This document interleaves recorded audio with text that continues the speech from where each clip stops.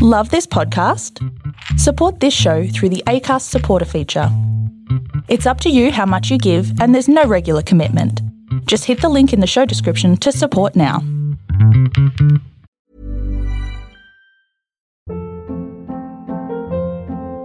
Hold up. What was that? Boring. No flavor. That was as bad as those leftovers you ate all week. Keke Palmer here. And it's time to say hello to something fresh and guilt-free. Hello Fresh. Jazz up dinner with pecan-crusted chicken or garlic butter shrimp scampi. Now that's music to my mouth. Hello Fresh. Let's get this dinner party started. Discover all the delicious possibilities at hellofresh.com.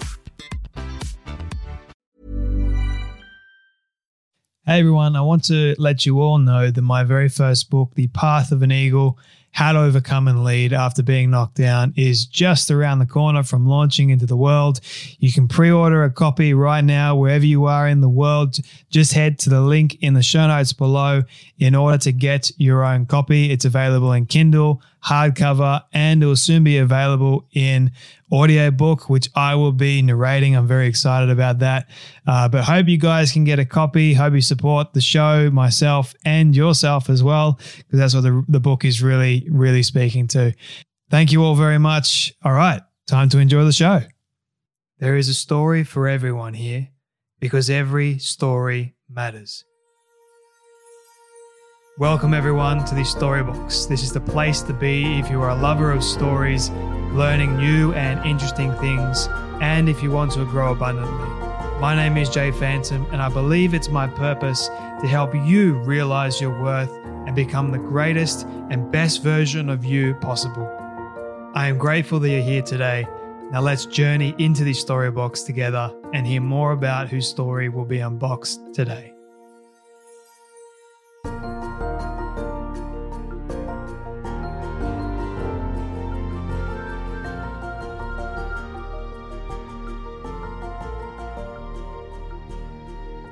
When times are hard, make change easy. Welcome back, everyone, to another exciting episode of the Storybox podcast. My friends, my very first book is now officially out in the world, which means that each and every one of you, if you are in America or if you're in Australia or wherever you are in the world, you can pretty much get a copy right now. And if you haven't already gotten a copy, the amazing support from each and every one of you was just honestly overwhelming and incredible. So thank you to each and every one of you that did pre-order it. And I hope the ones that have already gotten a copy of the book are really, really enjoying it. But if you haven't, then go and get a copy right now, well, pretty much after you listen to this episode, because it is a great one. And today I am privileged and honored to be introducing you to the incredible researcher, scientist, and with over 20 years plus experience in the topic of human behavior, BJ Fogg.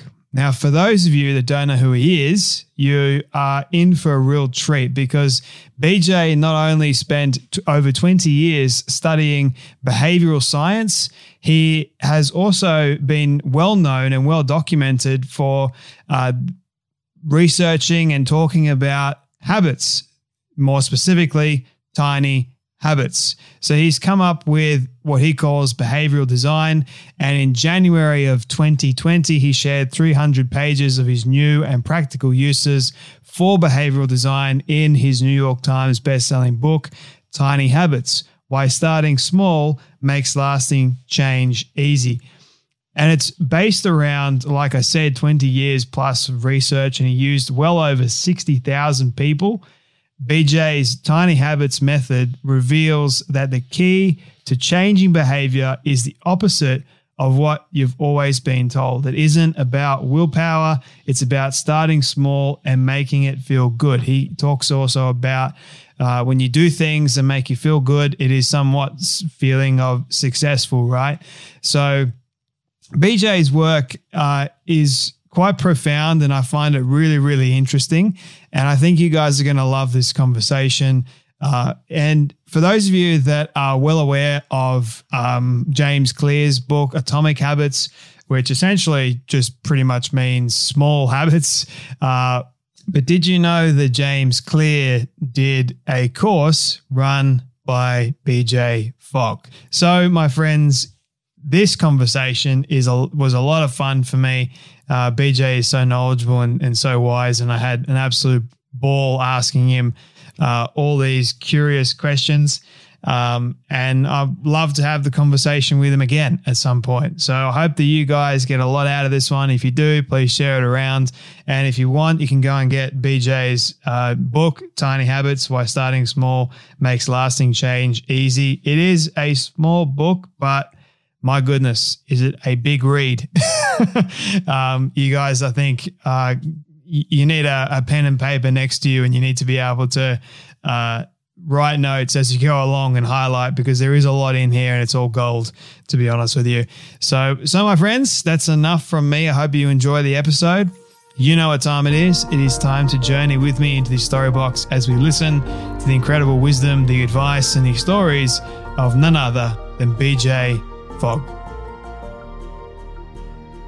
Well, hello, Jay. Thank you for inviting me. Thank you so much for being here, my friend. Like I said in the intro, I'm fascinated with habits and human behavior. I may act like someone who is going to be extremely curious, and if I'm trying to develop a thought or a question in my head, I apologize in advance for that. But my very first question for you, this is a question that I love starting off all my conversations with. What does success look like for you? Actually knew you were going to ask this question because I've heard it before. Nice. I think for me, there's many ways. I'll just pick an angle. I think it is being able to use my time on this planet in ways that I feel like I was meant to do. And in some ways, that means, what am I uniquely positioned to do? What can I do that nobody else can do? And I really value those things. Like, if somebody else can do it, delegate it. Or if somebody asks me to speak on behavioral economics, which is not really my thing, like, no, I'm not going to do that. Even if you're going to pay me lots of money, it's not what I can do. It's not me using something special in that way. So I think it's that combo of making a unique contribution to the world and the planet. One perspective, I'm sure there are others. You mentioned that you work a lot, and we were just speaking a moment ago about how much you've been really, really busy.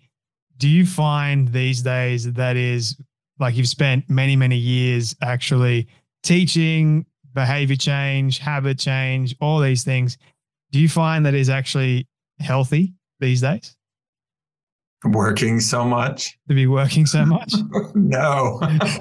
No. And it's ironic, right? I mean, I'm really sad we're talking about, I'm so busy and you're so busy and people listening to this are so busy. But, it's, finding the balance. And there are moments when I do, in times like I'd really hope to take all of August off. It's my birthday month. It's like, I'm taking it off. And then there's this project and another project that really matters to me. And pretty soon I'm taking a little bit of time off, but not enough. But if I look at it from the other perspective, if I had a ton of free time and I didn't feel like I was serving people or making unique, important contributions, I don't think that's healthy either. Yeah. So I don't want to pretend like I found the right balance in my life. And I think a lot of people struggle with this. And sure, I could create habits to take more time off, but then there'd be this dissatisfaction of, oh, here's this really important project. I didn't make enough progress on it. And so, it's an ongoing struggle for me. Like, what's the right balance there? And I am approaching 60 years old. And I don't feel that, but that's look at either. Well, I've done a bunch of. Anyway, I won't get into that. Yeah. I've worked hard to stay young, and I have the habits of nutrition and exercise and sleep that are pretty well in place. But is that all in the service of me being productive and efficient, or do I need more balance, more time in the river, and more time in Maui? And the answer is yes. Yeah. I'm very much the same, and I can relate to you on that level. But for whatever reason, I want to work. Maybe it's because I'm young too, and maybe when I get to your age, I might look back and think maybe I should have rested a little bit more than what I did. Or maybe not. You look back and go, oh my gosh, all of these things, all these experiences, all these people I helped, all these ways that I got maybe a little bit wiser. I don't know. The jury's still out for me. I mean, I know people, some of my contemporaries that I was in like 4th and 5th grade with, I'm still in touch with. And those people are now retiring. Mm. Retire? What? And they're kind of pressuring me to retire. And it's like, that is so far from my mind. I think I have a lot still I want to do. So. Do you ever get sick of talking about behaviors and habits and doing your work? Well, let me share something today that is a new angle to that. So yeah, I started obsessing about habits in 2008, 2009. Before that, I was looking at persuasion and behavior change. Yeah. But my research at Stanford with the projects in the lab shifted. And in 2010, I developed the Tiny Habits method, and I started sharing it in 2011 and teaching it. And I loved that. And it wasn't like a research project. It was just, I discovered this new method. And I was teaching it in a free 5-day program, which still exists today. But week after week, I was coaching 200 to 300 people, including James Clear in about 2013 or 14. He enrolled.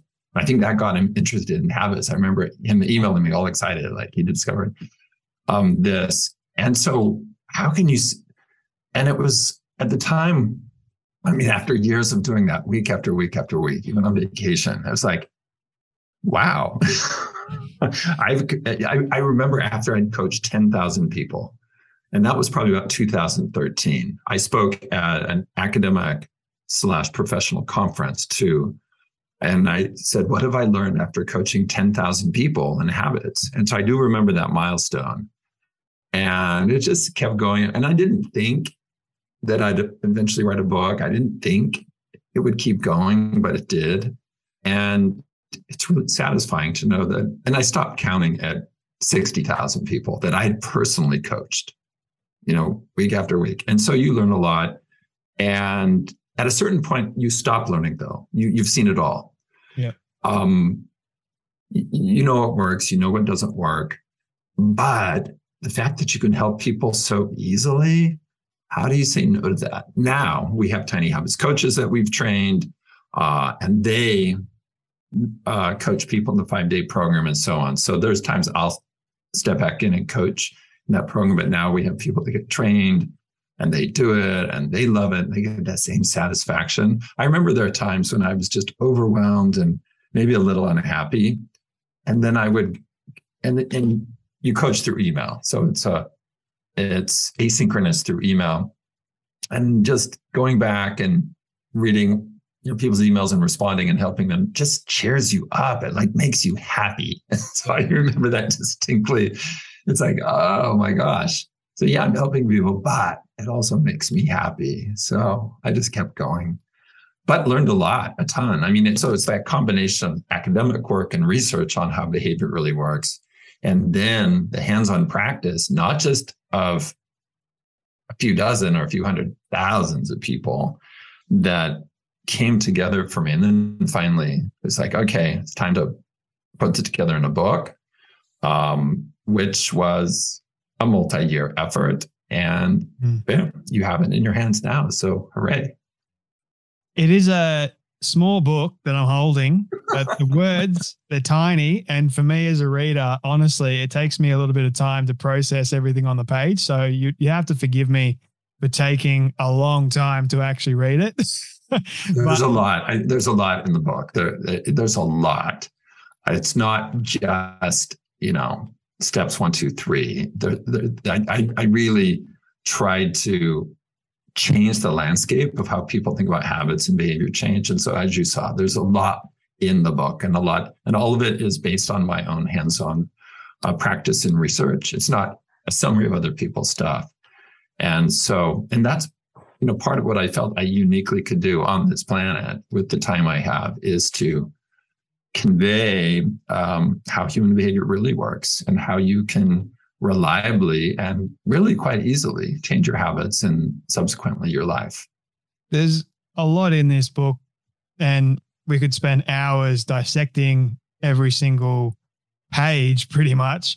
But what I wanted to ask you is, a moment ago, you were talking about like over the course of your life, your learnings, and you would have learned a lot. I mean, dealing with and coaching 60,000 people, that is no small amount.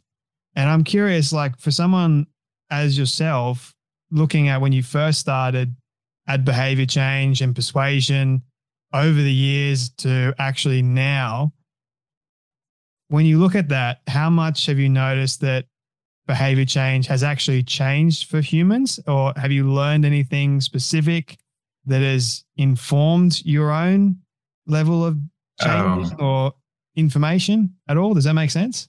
Yeah, well, let me start with the second question. Like, has it changed me? Absolutely, for sure, right? It's changed. Well, there's so many ways, but let me go to one.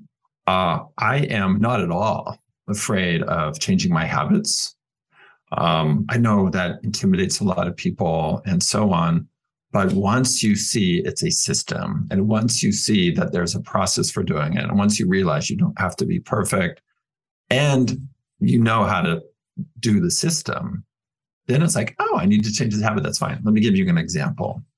My husband and I have been working closely with a special kind of doctor, and she does a whole bunch of like all these tests on you. And one of them is a food sensitivity test. And it turns out that I'm allergic to coffee, like apples and pomegranates and cranberry and a handful of things, like 6 things. I don't know if allergic is the right word. I have a high food sensitivity to coffee. I didn't even know. And I don't really love coffee, but I drink coffee in the morning as part of the ritual. My partner loves coffee. And I do like the caffeine of it in the morning and all of that. So it's like, okay, I have to stop coffee. And I didn't freak out. I was like, okay, fine, I can do this. So the moment I saw that, I was like, okay. And I just changed gears and I stopped coffee and done kind of thing. So studying how human behavior works, coaching so many people, gives you this confidence that yes, you can change. And there's a process to it, and you don't have to feel guilty. You don't have to use really willpower discipline. You use design and iteration and positive emotions. And you can do big changes and small changes and maybe something in between, like coffee, stopping coffee entirely. I mean, I personally don't drink coffee, but something you mentioned there was actually one of my questions for later on in terms of willpower. And I wanted to ask you this question first, and then we might segue into willpower and motivation and actually changing. The power to actually change a habit, you say, is easy. It can be easy. Can be easy. Can be easy. Not always easy, but can be. No. Yeah. But why is it that for a lot of people, they feel like they can't change either a good habit or even a negative habit? Yeah. Well, I think, I haven't done academic research to know exactly the answer, but my sense is, after coaching lots and lots of people, is they've tried before and they've failed. They've tried and they failed, and they've tried and they failed. And there's reasons they didn't succeed. And one of them is they approached it in the wrong way. Right. Let's do New Year's resolutions, or I'll just set a big goal, or make an announcement on Facebook, or I'll have an accountability buddy, or I'll track my streaks, or, just these notions of change that they think, oh, this is how I do it. Guess what? None of those things are keys to lasting change. So there's just this culture in many parts of the world, maybe not all, I don't know if it's all, that here's how you change your habits. And a lot of it comes down to, you just got to motivate yourself, and you just have to have discipline and willpower. And none of that is part of the tiny habits method. You can change temporarily by using willpower and discipline. But lasting change comes through best. You change best by feeling good, not by feeling bad. You saw that many times in my book. You change best by feeling good, not by feeling bad. And it can be a process, and it's best done as a process of discovery and delight and feeling that emotion that I call shine, which is the feeling of success. And when people discover that, I get emails every day back from people, or when I meet somebody, like, oh my gosh. Or even on Twitter, I looked today and some guy said, I did this is 2 weeks ago. My life is transformed. And I was like, transformed within 2 weeks? That's a pretty big statement. But that's what he said. So I just think there's so much misinformation, things that mislead people out there. And there are some very direct things I say in the book saying, don't, this is the old way. This is the old way. Don't try it this way. So if you're just recycling the old stuff, you're going to be misleading people, because so much of the received wisdom doesn't work reliably. And I'll just say this, kind of provocative.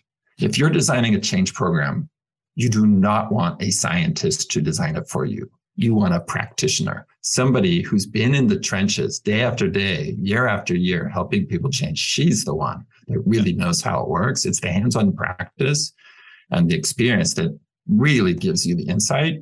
And then you can come back and, say, science-backed and, cite some study. But, it's not. So there's a difference between discovering, doing science, and then knowing how to actually design a change program in the real world that actually works. I hope I didn't offend too many people by that.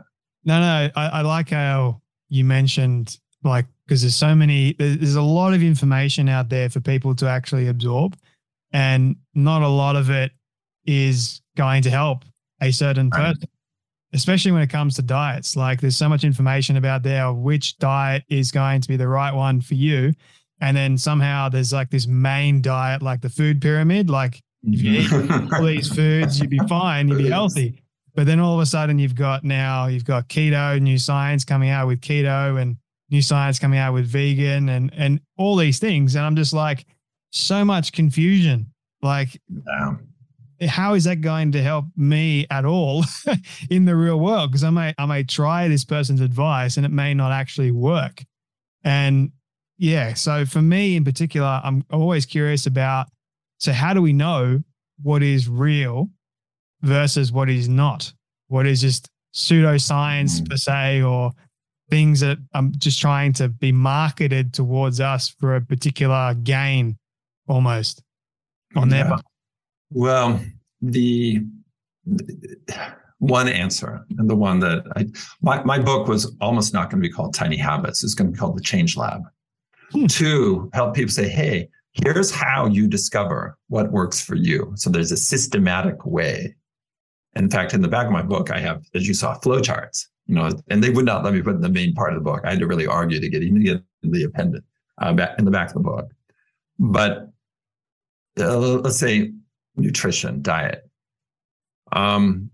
There are ways to try and see what works for you. Let's say good sleep. Let's say relaxation, reducing stress, and so on.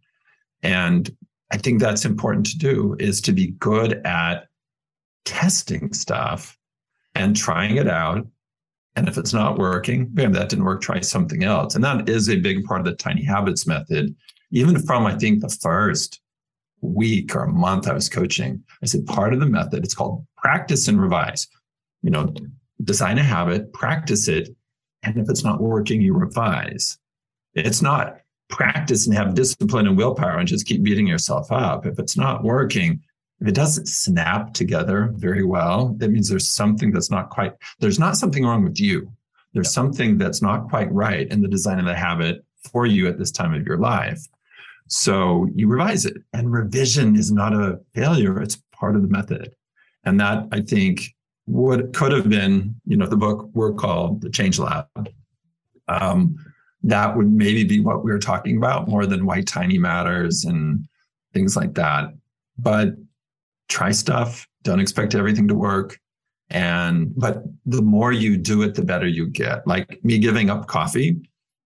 It wasn't obvious what else I would do to get caffeine in the morning, or if I should just get over the whole caffeine thing, right? And so, but I knew I could try stuff and figure it out. Right. And that I wasn't afraid of trying some things like, no, that's not really working for me. And then trying something else and finding the right fit. So that goes for nutrition, exercise, stress reduction. Not everybody has to meditate. At least here in California and Silicon Valley, it's really pushed. And there's tons of benefits to meditating, but that may not be the best habit for certain people right now to reduce stress in their life. There are other ways to reduce stress and anxiety. And the good news is, if you want to change, you can change. So Yes. if you try something out and it doesn't work for you, then you put those steps into practice to actually change. And I'm curious so before I ask you about how much of it is considered willpower versus motivation or both, I wanted to ask you about the elements of behavior and behavior change in a person. Are you able to share what they are so people can understand first and foremost? Yeah. So behavior is much simpler to understand than most people think. And I would say 20 years ago, I didn't know this. And then in about 2006 and 2007, pieces of the puzzle came together for me. And I call it the Fogg behavior model. All behavior is comprised of three things: motivation for that behavior, ability to do the behavior, and a prompt. That applies to all behaviors and all cultures of all age. I mean, I was, still. So I published on that, I think, in 2007. And then over the years, even till now, it's like, oh my gosh, that model seems really simple. And it is simple to understand, but very powerful. Now, let me map out what behavior. So there is this domain of behavior type. So I'm like drawing a circle in the air. Within that circle, a subset is habits. So habits are a type of behavior. It's a type of behavior you do quite automatically.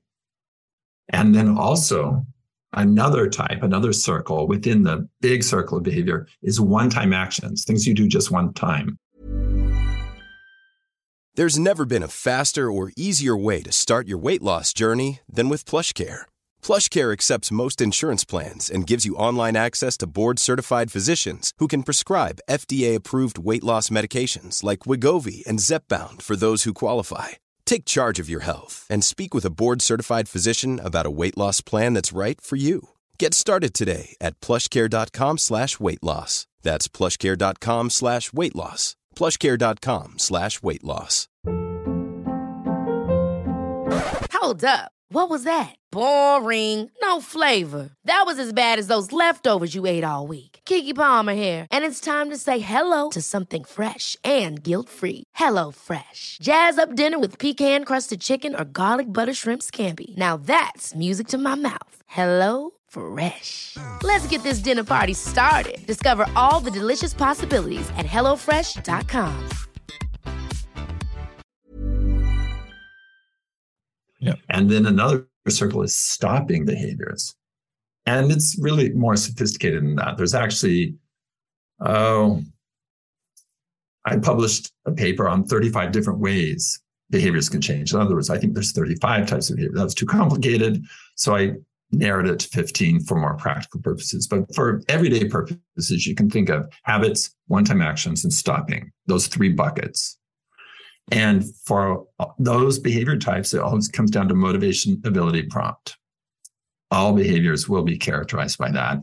The way you design for habits or one-time actions or stopping is different, but it will always come back to motivation, ability, and prompt. It's just you use those things differently. So what constitutes someone, if they do something once, what will constitute them actually making that one-time thing then becoming a habit? Just repeating the process over and over again with emotion? No, thank you for the question. No, it turns out that repetition does not cause habits to form. Oh, right. I mean, you could just think, parents can think of their own life getting their child to clean up their room. They've gotten their child to do that hundreds of times. Has it become a habit? Okay, so, you can think of ordinary examples. Whereas there's certain things like, these things I wear in my ears, earpods, one and done. You use it and it's a one-time thing. So the thing that causes a habit to form is the emotion you feel as you do the behavior. And if you feel a strong emotion of success, like, Kellen, I hate to use a branded example, so let me pick a different one. Here's my favorite pen. I'm holding it up. One of my awesome students, Stephen Crane, gave this type of pen to me as a gift and said, "This is my favorite pen." And I used it and I was like, I love this pen because I could write easily with it. It made my handwriting look good. And so once I used this pen, I stopped using the other pens and I bought a bunch of these. So this was a one and done because the first time I used it, I felt so successful with it. So on the flip side, if you get your kid to clean up his or her room over and over and over and over, and they have this negative emotion around it, it doesn't form as a habit. So just that those ordinary examples from our life, I think will show that repetition is not the key, but what is the emotion that you have when you do the behavior. And there are some things that are like one and done. You do it once, you no longer choose a different kind of pen. You always choose this pen. Students, this happens in my class. Well, I mostly teach outside now at Stanford, but when I was teaching indoors, students would come in and sit in a chair in the classroom. Guess what happens every class period after that? Exact same chair, okay, the same spot. So it wasn't repetition. They just picked a chair and they felt somehow comfortable, and they just keep doing that. So the key is not just to force yourself to continue to repeat something. I mean, there's just too much out there that tells people just keep going, keep going. No, that's not the key. The key is feeling successful, helping yourself feel successful. And as you saw, that's a big thing in my book. I call it maximum number 2. Help yourself feel successful. That's what causes the behavior to become automatic. So for someone that has created for themselves, say, a negative habit, that would be based on they don't feel successful in this area, or am I getting that wrong? They do feel successful in some way? So by a negative habit, you mean like a bad habit? Yeah, like a bad habit, yeah. Okay. Yeah. Notice. So if somebody thinks of, let's just take smoking. So I've never been a smoker, but I think people can understand this, and I think I can describe it. Smoking probably wired in as a habit because it gave people a sense of relief from anxiety and a calmness, right? And it probably still does that to some degree. So notice, even though the habit is not what our society says is a good habit, we call it a bad habit, it's still wired in because somebody felt a type of success that mattered to them, okay? So if you look at the habits that you consider bad habits or society considers bad habits, you'll see they wired in because it served a purpose. You felt successful. You experienced success in some way. Yeah. So that got, so good habits and bad habits wire in the same way. They find a place where they fit in our life. We do it. We feel successful. And the release of anxiety is, a feeling of success. And so it's the same for habits that we label good or bad. It's the exact same process. Okay. So for someone that is being told this is a bad habit, you should change, but they don't want to change, maybe this is a good time to sort of segue into willpower versus motivation and actually changing. When it comes to actually changing habits, willpower, motivation, are they considered the same thing? Because I know you mentioned quite a bit in the book. You dedicate an entire chapter to motivation. There are people out there that would say, motivation is a myth. It's not always attainable. So is it more a matter of willpower then? Or are we still able to stop an unwanted habit? Is that the question? Yeah. It is. I'll start with this. Creating a new habit is straightforward and pretty simple. And that's why I created the Tiny Habits method and started teaching it. And there's nuances to that, but there is a way to create habits pretty quickly and easily. Untangling bad habits, unwanted habits, is more complicated. And there is no one way, and there's no proven, even though it has been put on, how do I say this? Certain people have sold many, many books. On the cover, it says a proven way to break bad habits.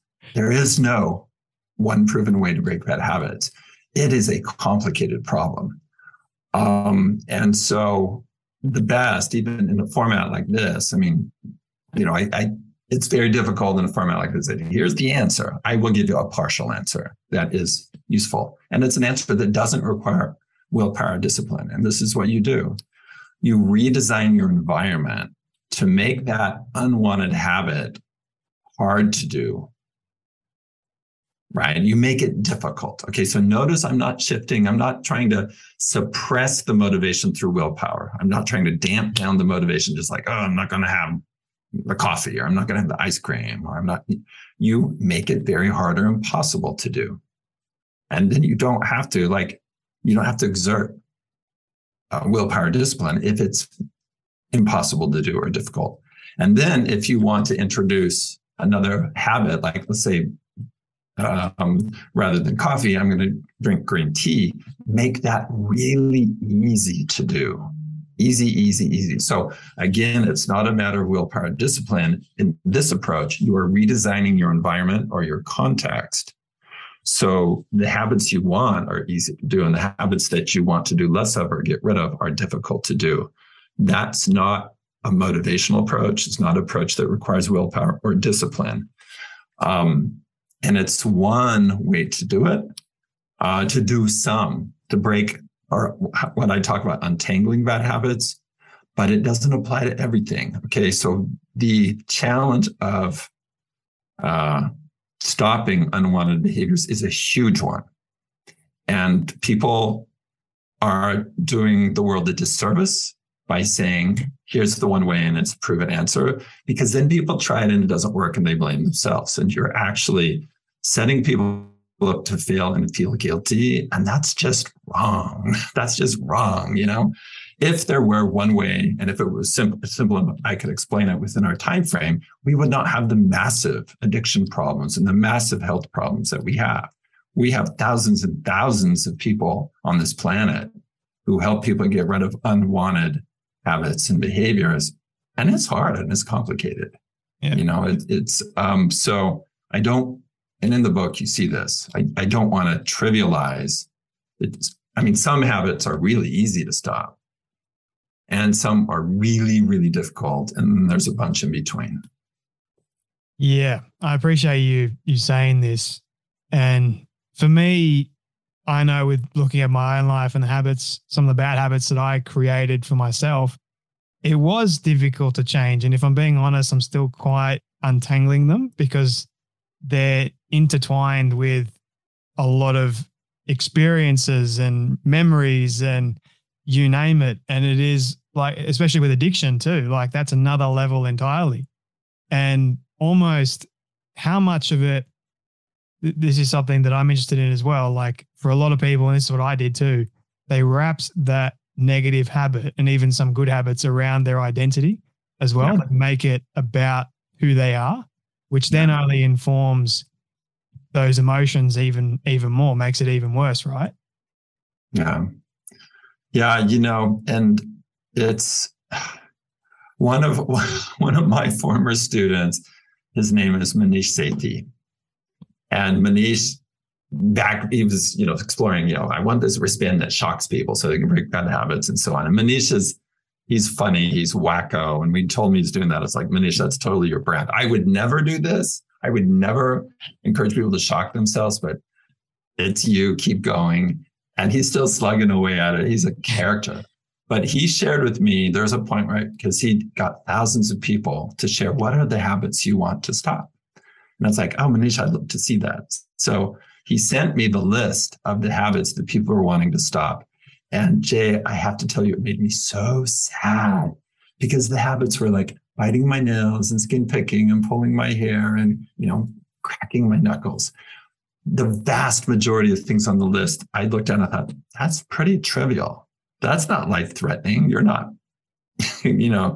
hurting other people or really yourself very much to this. But yet people were so upset with the fact that, they picked their skin or bit their nails or things like that. And it just made me go, come on, people, Be nice to yourself. Give yourself compassion. And that's a big part of my work and a big part of Tiny Habits is to be nice to yourself. And I'll bet there's people that will listen to this and go, oh yeah, that's not that big a deal. Get over it. I'm not going to think I'm a terrible person for the fact that, I crack my knuckles or something. But if the habit is an addiction that's harming you or somebody else, then no book and no podcast is your answer. Go find a professional who knows how to help you with that. So there's that whole range from cracking your knuckles to something that's life-threatening. That's why it is a complicated area. And there is no one world's expert on it. No. And there's no one approach that works for everyone in all cases. And some of those habits are not significant, and, get on with your life. And some of them are really important to get on top of and find the right professional, a person who's had experience helping many with this. Yeah. Get help. Yeah. Do you agree with the term, we are all creatures of habit? And then when it comes to untangling a habit, and like the whole adage of takes 21 days to create one verse 66, or should we just remove both of those, I guess? Well, I do believe we're creatures of habit, but if you look hard at the research that says 66 days, it does not say what people are saying it says. Okay. I mean, people can just look it up and read the study. It's actually, I hate to say this, it's not that solid of a study, but yet has been perpetuated. And the 21-day thing has its own history. So forget both of those. Those are not directives, even though, headlines like to say that and people like to propagate that idea. However, I do agree that, humans and animals are creatures of habit. Yeah. I just saw your dog walk in the background. I bet your dog's a bundle of habits. We live where a red hawk has started making a habit of coming at a certain place at a certain time. And, you observe nature. There's habits. Habits are useful. Habits are functional. And so yes on that, but no on those common myths or misconceptions. So I would just say almost anything you've heard said over and over about habits, everybody, question it and look harder and see if it's really true. And you can look at the academic work and read it and make a judgment. Does this apply? Is this saying what other people said that it's claiming to say? And I think people will be very surprised at how much stuff gets out there in the world about habits that has really no basis other than it's been said over and over and over kind of thing. So even question your work? Oh, absolutely. Go in and the best thing you can do is put it to the test. Go try it. We're talking about the Change Lab and trying things in your own life. Yeah. Question my work, look at it, and push on it. And the best thing you can do is try it out for yourself and run those experiments in your own life for sure. When you wrote the book, obviously there are things that you can include and things that usually are cut out. If you were to write are you writing another book based on habits, or is that to? Yeah, yes, but what's coming before that? And wow, I think this is like the first announcement on a podcast. Boom, Jay, you're making news here. For a year, not quite a year ago, I started writing songs for kids about behavior change and habits. Because they're not going to be able to read my book and so on. So the songs are for kids about 3 to 10. One of the songs that's being, we're doing videos with them too. So the video is happening tomorrow. That will age up to older than that. But the idea there was, how do I help an entire generation of young people grow up and understand how behavior change really works, how to create habits and so on. And next week we are launching, and for kids, ask me on YouTube, I found out. And so the song, but then you do a video. The video is harder than the song. And so we will be rolling that out. And every few weeks, a new song and a new song and a new song about habits. And I am so excited about that. So I've been fortunate to have a songwriter working with me who's amazing, and other people. And so I'll write the lyrics and maybe make a few suggestions, and then they fix things because, I'm not the pro songwriter, but the team is awesome. And I'm very, very happy with the songs and very curious about the impact they'll have. So for me, more important than writing another book is efforts like this, songs, getting them out in the world. Yeah. And there's no profit motive here. Like, I'm paying the studio, I'm paying the talent, I'm paying, and yeah, I'll lose tons of money on it, but the satisfaction of it and just the idea that, certainly I hope thousands of kids, I'm hoping it ends up being millions, but we'll see. We'll see where that goes. Well, congratulations on that. That's very, very exciting. And I've always said that if you want to change a generation in the right way, you educate the kids. And what better way to do it than with music? Yeah. So there is a little more info, and probably when people hear this, there'll be a lot more. tinyhabits.com/songs, and we'll have more there. And there's a resource guide for parents, and then we'll do one for teachers. And we all can think of when we were kids, and there's certain songs that influenced us and changed how we thought about the world and ourselves.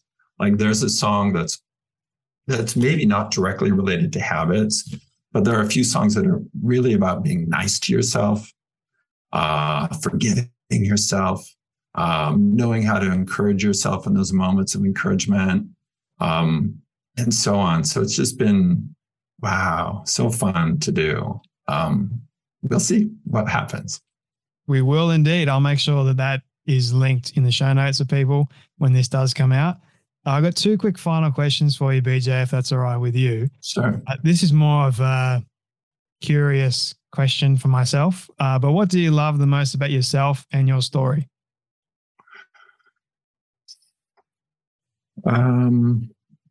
That's a hard question. Left the best to last. Yeah, that's a hard question. I think one of the things I'm most grateful for about myself is my ability to innovate. And that's a two-edged sword. People that have a lot of creativity will understand this. Oh my gosh, it's good, but it's also bad. But it channeled the right way. It's just, I'm so grateful for that. I didn't do anything to earn or deserve that. It's a gift. Yeah. And it's a gift that, going back to what we talked about, I feel like I need to put to use in the most positive way.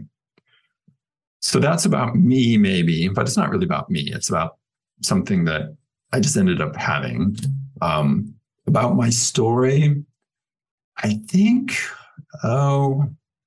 that I've had a lot of failures and I just keep going. It's the ability to just get up and keep going and not let the failures define me or discourage me or stop me from doing what I think is important in this world. Yeah. People maybe they look at me and think, oh, all these successes. Guess what? And you've heard this before. There's tons of failures you don't see, just tons and tons of setbacks. And I am just an eternal optimist, and I just kind of keep going. And I think that I like that about, I guess, my story. I do like that. I like that. People can find you at tinyhabits.com, I believe. They can go and get a copy of your book, Tiny Habits. I went to my local bookstore not that long ago and found it. The last copy. I got in quick. But this is my final question for you, BJ. It's my all-time favorite question. I love asking all my guests at the very end. It is a hypothetical one, but I want you to imagine with me for a moment that you've been able to reach the age of 100. All your friends and your family have decided to put together a film for you of everything you've ever said and everything you've ever done, and ask me how in the world they got it all. We'll call it magic for the sake of argument. They've been able to get it and show it to you on your 100th birthday. What do you want that film to say and to show about your life? Wow. I do think I will live to 100. So first of all, now whether they're going to do this, who knows? Well, that part won't be hypothetical then. Yeah. Well, I don't know if this will really, what I would love to see the expression somehow of the people I've helped. Not that they're talking to me, but I'm like peeking in on their lives and I'm seeing them be happier and healthier and more connected. Just seeing, I think, so it's not really about me talking. It's not, I hope I don't see pictures of me and stuff or videos, but just seeing the impact that I've been able to have, maybe directly, but also indirectly. A big part of my life is to train and teach other people so they can go on and have impact. That's what my behavior design boot camps are about. That's what the Tiny Habits training is about for coaches. That's really what the book is about, and so on. So it's not like necessarily me. Yeah, maybe directly I've helped a lot, but me being a catalyst or somebody that trains and teaches or inspires others, that's really how I see myself having the most impact. So I would love to see that in some form at 100. That would just be really, really moving for me to see some representation of that. It's a good send-off message. Well, you've impacted me in many, many ways. I can't say enough. Go and get a copy of the book, everyone. Make sure everyone knows where to find you and the book. BJ, man, thank you so much for your time today, your wisdom, your advice, and your stories, and for joining me today on the Storybox podcast. It was a lot of fun. Thank you, Jay. Thank you so much. I really don't like this part because it means that sadly we have come to an end of yet another story. I just want to say thank you to all of you for tuning in and listening to our guest today. It is my prayer that you would have felt inspired, motivated, challenged in some way, and that you would have learned something new as well. If you would like to hear more amazing stories like this one, you can do so now by searching up the Storybox on all podcast platforms. It is that easy. And if you did get something from today's guest, please do share it around with your friend or family member who you feel could benefit from hearing today's story. And before you go, I greatly appreciate it if you could spend 30 seconds leaving a rating review over on Apple Podcasts. It goes a long way to reaching more people and building this community of the Storybox. Let's start changing lives through powerful stories like this one you heard today. Your support is always greatly appreciated. Until next time, when we dive back into the Storybox, I'm Jay Phantom, and don't forget, your story is worth more than you know. I'll catch you then.